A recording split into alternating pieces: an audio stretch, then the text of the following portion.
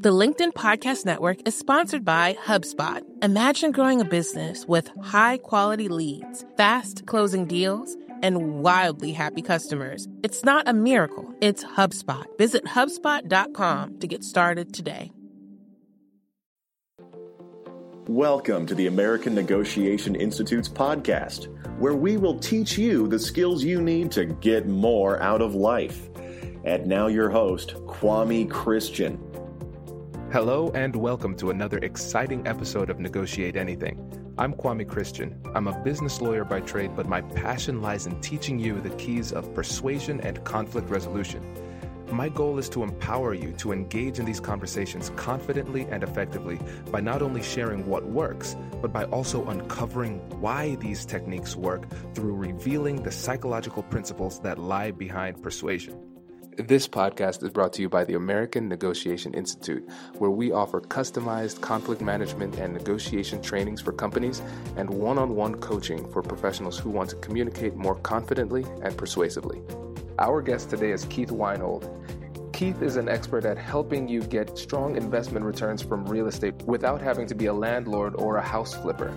An active real estate investor himself since 2002. Today he's a writer for Forbes, and he recently published his long-awaited first book, and he hosts one of America's top investing shows, the Get Rich Education Podcast, with more than 2 million downloads. In this episode, he not only teaches you how to negotiate in real estate, but he also gives you a brief primer on real estate investing.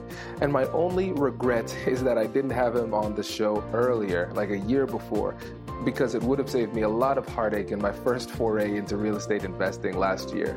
Lastly, I want to give you a quick heads up that Keith and I talk about the fundamentals of real estate investing before we get into the meat of negotiation within real estate investing. So if you're new to real estate investing and you want to learn more about it, listen to the first part of the episode. But if you're familiar with it, or you just want to get straight to how you could use negotiation in this realm, then go ahead and skip to 19 minutes on this track. And that's when we get into the meat of the negotiation part. I know you're going to get a lot out of this one. So without further ado, let's jump into the interview. Keith, thanks for joining us today. Hey, it's great to be here. Thanks for having me, Kwame. No, it's a pleasure. It's a pleasure. So how about you get us started by telling the audience a little bit about yourself and what you do? Yeah, well, when it was kind of time for me to come of age and I had finished college, and most people settle down and they look into buying a home. They typically get a single family home or a condo.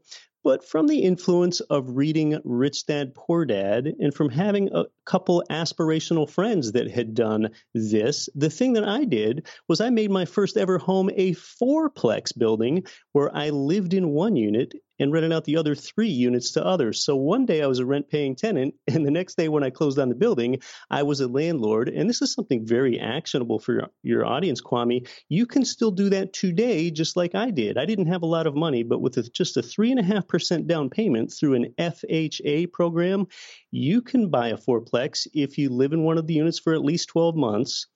Your minimum credit score only needs to be 580, and even the 3.5% down payment may legally be a gift. That is a great way to start in real estate investing with a bang. So from the first fourplex building with cash out refinances and something called a 1031 tax deferred exchange, I grew that portfolio nationally and internationally with very little addition of my own money.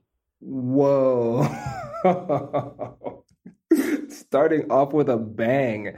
That is impressive. This is really cool. And so for the audience, Keith and I met at Podcast Movement, and essentially the entirety of our conversations was Keith just dropping value bombs like that. And so that's why I wanted to bring you on the show for this exact thing. And so I think we should stay on this topic of education on real estate investing and how people can get on it. And then toward the end, we can transition into some of the negotiation tactics that you use successfully. But yeah, tell us more about this real estate investing.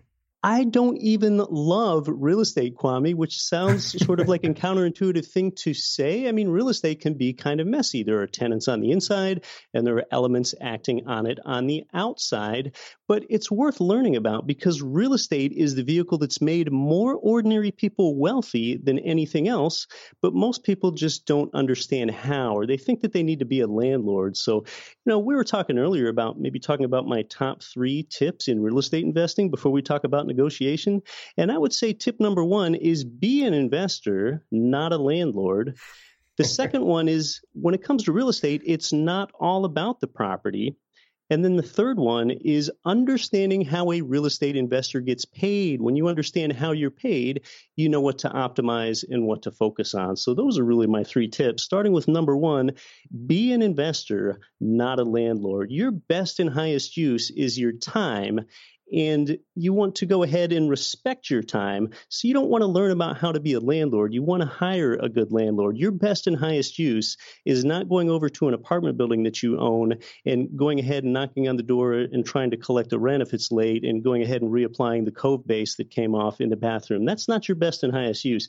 You want to be an investor, not a landlord. So it's really about harnessing the power of other people's money and other people's time. And Kwame, I really think it comes down to this. There are really three sets of people in this world economically. There are the wealthy, there are the middle class, and there are the poor. So let's talk about what the poor does. Poor people, they work for money, and that's it. They don't have any money left over to invest. I'm not putting them down. They provide something of value to society, but poor people work for money. Well, what about getting your money to work for you? You know what? Most people think, boy, what could be better as an investor than to get my money to work for me? You know what? And here's the epiphany that people are going to have today. Getting your money to work for you will not create wealth. That's right. Getting your money to work for you will not create wealth. That's a middle class concept. Unless you've got some brilliant idea, you're the next Snapchat or the next Facebook, you can't acquire wealth by getting your money to work for you.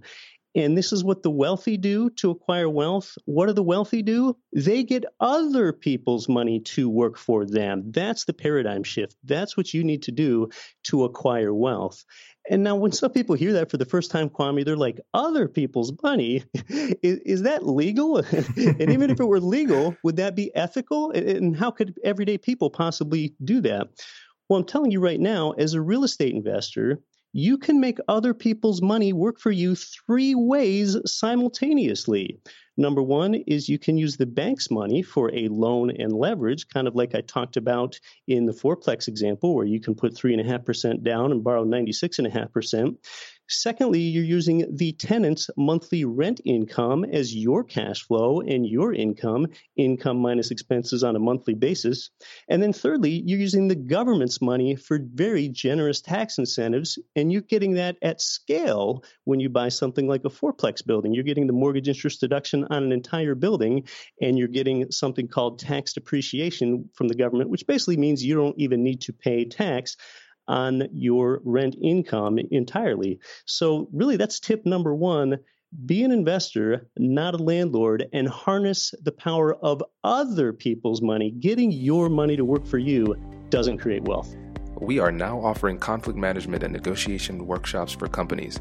If you like the content here and you think your team would benefit from getting a customized seminar, then all you need to do is email me or go to the American Negotiation Institute's website to learn more. And now, back to the show. The LinkedIn Podcast Network is sponsored by TIAA. In the last 100 years, we've seen financial markets swing, new currencies come and go, decades of savings lost in days, all showing that a retirement plan without a guarantee, quite simply, isn't enough. So more than a retirement plan, TIAA makes you a retirement promise. A promise of a guaranteed retirement paycheck for life.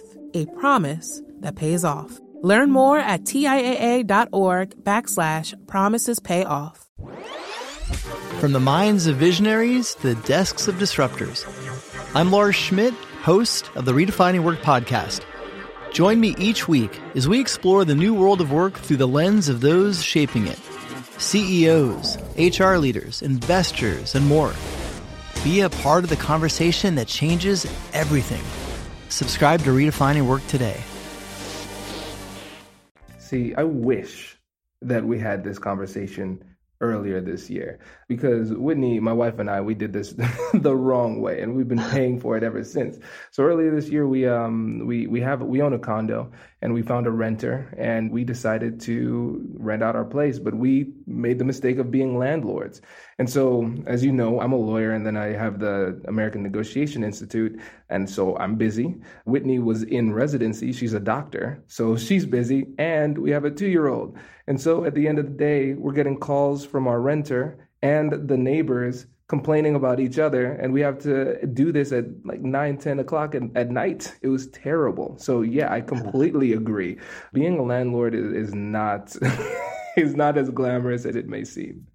Oh, and being a landlord can make you lose faith in humanity with some of the tenants that you have to deal with. So when you have a trusted landlord, you sort of have that buffer between you and the tenant. And you know what? I own dozens of rental properties, but no tenant has my phone number, or else my quality of life would degrade. And I'm an investor to enhance my quality of life, not to have it degraded. Now, do good work. Provide housing that's good. Provide society with something good. My mission is to provide housing that's clean, safe, affordable, and functional. If I do that with people, I'm providing something of value to society, but I don't want to be the one directly overseeing it, or my life falls apart, like a little bit like what happened with you and Whitney in the condo. Exactly. Yeah, I ended up having to use all of the conflict resolution skills I talk about on this podcast when I want to be relaxing with my family. So yeah, you are spot on there. Well, really, the second tip out of 3 with real estate investing is it's not all about the property. When most people think about becoming a real estate investor, they think about the property first, and that is a mistake. The property is only the 4th most important thing in real estate investing, and that kind of throws people for a loop. Well, what's number 1? What's the most important thing? Well, in your case, really, number 1, the most important thing, let's use you and Whitney as an example, is what do Kwame and Whitney want a property to do for them? Do they want a property to provide them with passive income, or tax advantages, or a hope for appreciation, or for lifestyle investing, like with a resort? So, what do you want the property to do for you? You really need to answer that first. And then the second most important thing is the vibrancy of an economic market, because we're talking about income property here, and there needs to be a renter in there. And a renter typically has a job, and that's really the source of their income stream, and therefore your income stream with the property. So therefore, you want a market that has expected job growth and population growth and in-migration that's projected to exceed out-migration, because, the property isn't any good if you don't have a rent-paying tenant in there if you're purchasing it for cash flow. So that's actually the second most important thing in real estate, is the vibrancy of the market. The third most important thing is having a quality, trusted property manager, and the best way to do that is to get a referral from somebody else that's already using that manager. So only once those first 3 boxes are checked, number 1, what does the property do for Kwame and Whitney? Number 2 is the vibrancy of the economic market. Number 3 is a sound property manager. Then and only then do you start looking at the property, because if any of those first 3 boxes are checked, the property is not going to perform. It doesn't matter how nice or how pretty the property is. You've got to be aligned with those first 3 things to have success. That makes sense. This is brilliant. And I hope the listeners out here are taking notes, because this is golden information. And I'm glad you're sharing it. Let's move on to number 3. What's number 3? The third and final one is understanding how a real estate investor gets paid. And you're going to have to listen a little closely here, because a couple numbers get flying around on this third and final real estate tip. Real estate investors are paid 5 ways simultaneously. And that just blows people away if they're used to the traditional consumer credit world and their relatively low rates of return. So comparing it to stocks, the S&P 500 has probably returned about 10% per annum on average over the past few decades. But a lot of investors don't think about inflation. Inflation is the true diminished purchasing power of the dollar is greater than what the government states. The real diminished purchasing power of the dollar is about 5% per year. A lot of economists agree with that. So with stocks, if you take your 10% return minus 5% from inflation, you're only netting 5%, and you haven't even accounted for taxes, fees, and volatility. So you need to invest in a vehicle that crushes inflation, and real estate does that, as you're going to find out. So let's add up the 5 ways a real estate investor is paid, and you're going to have to suspend disbelief for a little bit if you come from the consumer credit world, but we're going to come up with a year 1 rate of return of 49% for a buy and hold real estate investment. So with this example, Kwame, let's say that you want to purchase a $100,000 income single-family home. You need to put a $20,000 down payment on that property if you don't expect to occupy it. That's a 20% down. So real estate only averages appreciation of about 6% per year over the long term, just nationally and historically. Of course, that varies by market, but that doesn't sound very thrilling. So in this case, your $100,000 property only appreciated up to 106. Well, so what? But see, you got a 6% return on both your $20,000 down payment and the $80,000 that you borrowed from the bank. And the debt service payments to the bank are outsourced to tenants. So the tenant goes ahead and pays that mortgage for you. So your 100K property appreciated to 106, that's a $6,000 gain, but you only have 20K of skin in the game. So with your ROI formula, a $6,000 gain divided by your 20K out of pocket, that's a 30% rate of return. That is the concept of financial leverage. And if you're still left scratching your head thinking, wow, how did I get a 30% rate of return? Just remember, you got the 6% return on both your 20K down payment and you got the 6% return on that 80K borrowed from the bank. Again, that's that power of other people's money. So in the first of 5 ways, you already have a 30% rate of return. This is insane.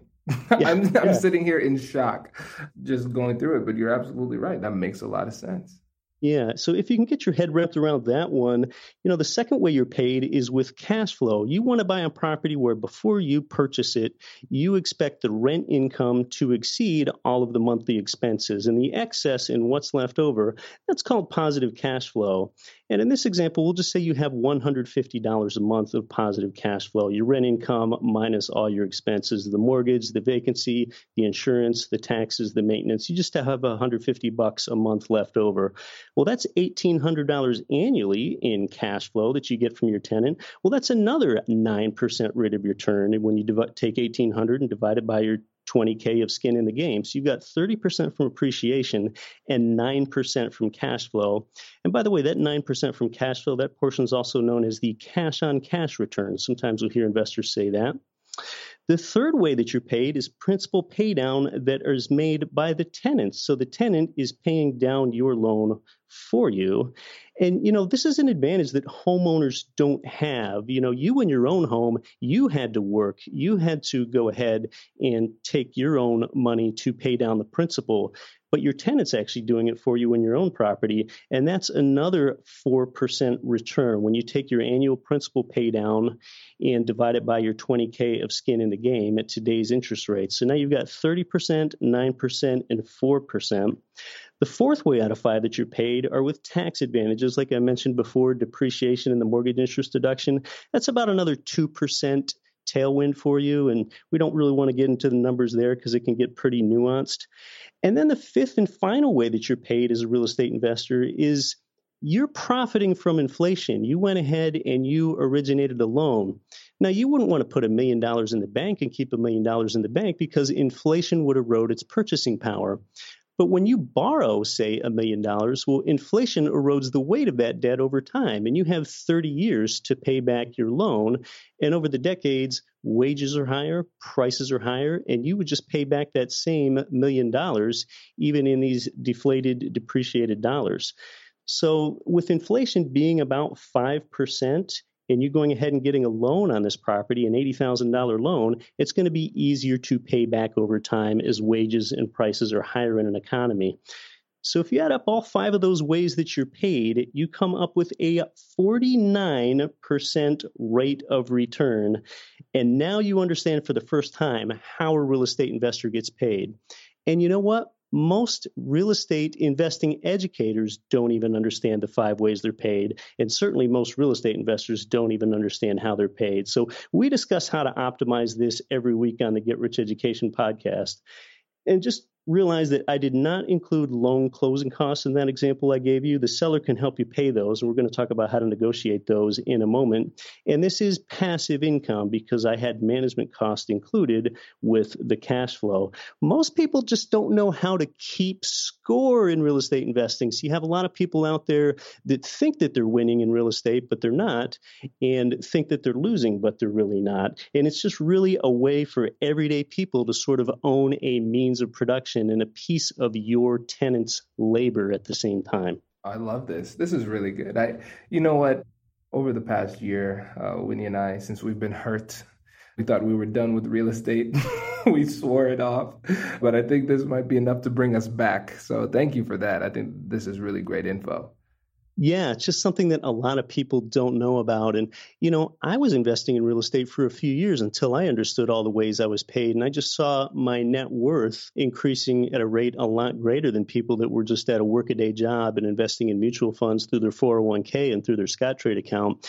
And it's really understanding that power of leverage and cash flow and some other things where I've kind of figured out how real estate investors do get ahead. It's made more ordinary people wealthy than anything else. So learn about the right thing. Doing the right thing is more important than doing things right. You could do everything right in stock investing, but your rates of return, when you consider the drag of inflation and emotion and taxes and fees, it's very much outdone by real estate investing. This is great. And I think this dovetails perfectly into talking about the negotiation side of it, because there's so many opportunities to negotiate.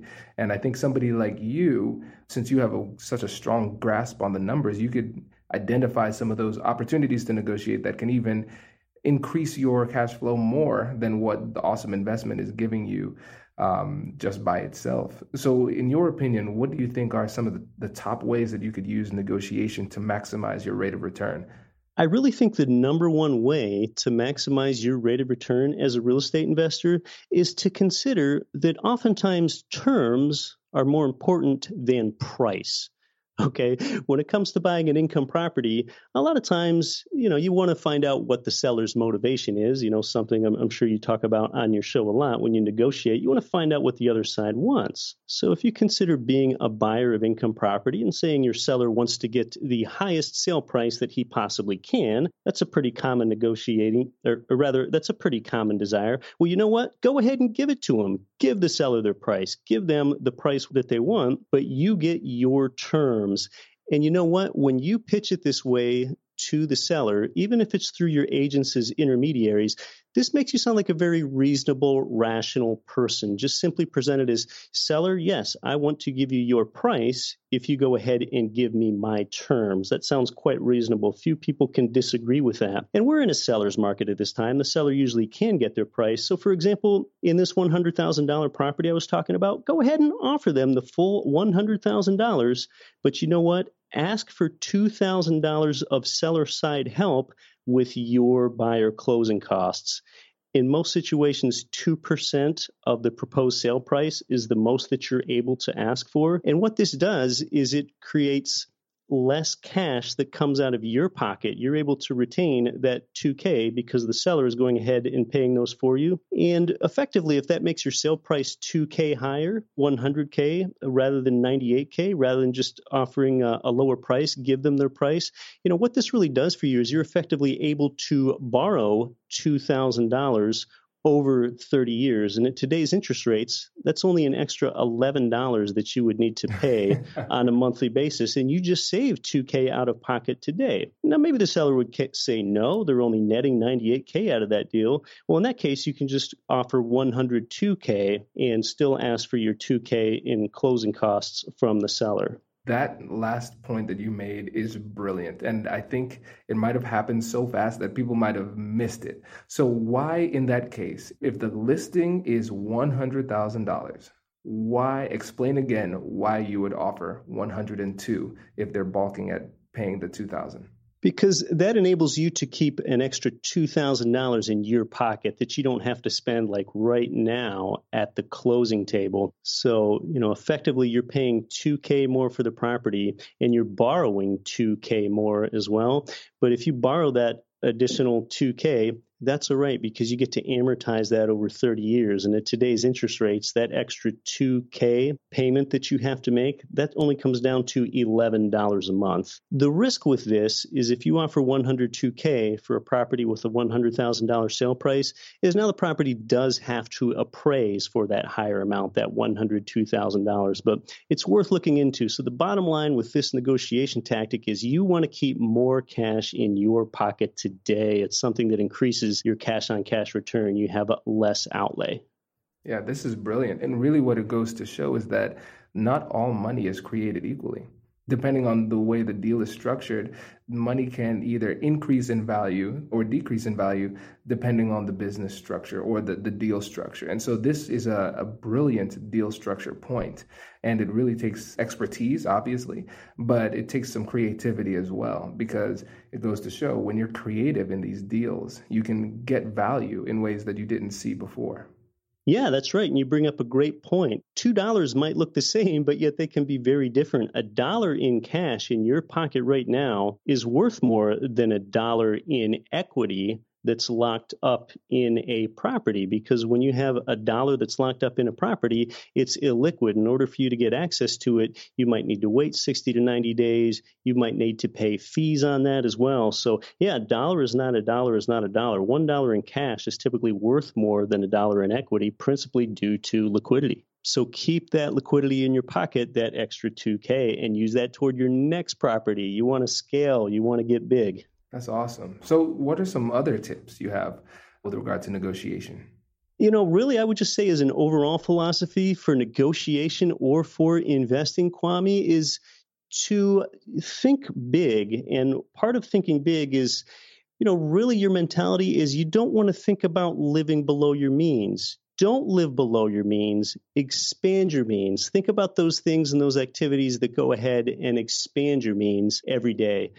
Think about how you spend your time. We talked about different rates of return here. The most important investor metric is actually, what is your return on time invested? What are you investing your time in? If you've got to spare 30 minutes, would you wait in line 30 minutes for a free Chick-fil-A sandwich? Or would you read about how to improve your credit score for 30 minutes so that you could get the best mortgage interest rate for the next 30 years? So, don't live below your means, expand your means. So rather than thinking about cutting your expenses, think about how you can increase your income with every negotiation tactic and every investing tactic that you take on. When you think about expanding your means, there's really an unlimited amount of income that you can get.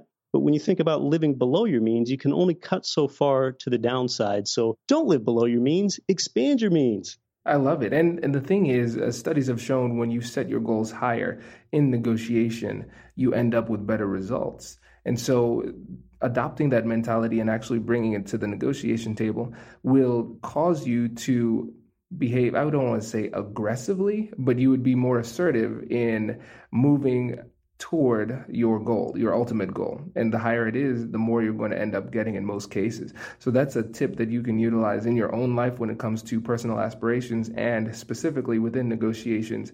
Setting higher aspirations leads to better outcomes. Yeah, it's a good point. Set the bar high. Perfect. So before you go, can you tell the audience a little bit about how they can get in touch with you about the podcast and maybe some social media handles? Yeah, GetRichEducation.com and the Get Rich Education podcast. Every week, we have about 12,000 listeners, and we really host a high caliber of guests like Rich Dad Poor Dad author Robert Kiyosaki and a lot of the world's best known economists coming onto the show and talking about how real estate investing's made more ordinary people wealthy than anything else. So don't think like a landlord, think like an investor, and you will migrate to your best and highest use. So it's GetRichEducation.com and the Get Rich Education podcast. Perfect. Thank you so much, Keith. I appreciate it. Oh, thanks. I love talking about this stuff, Kwame. It fires me up. I hope you enjoyed that episode.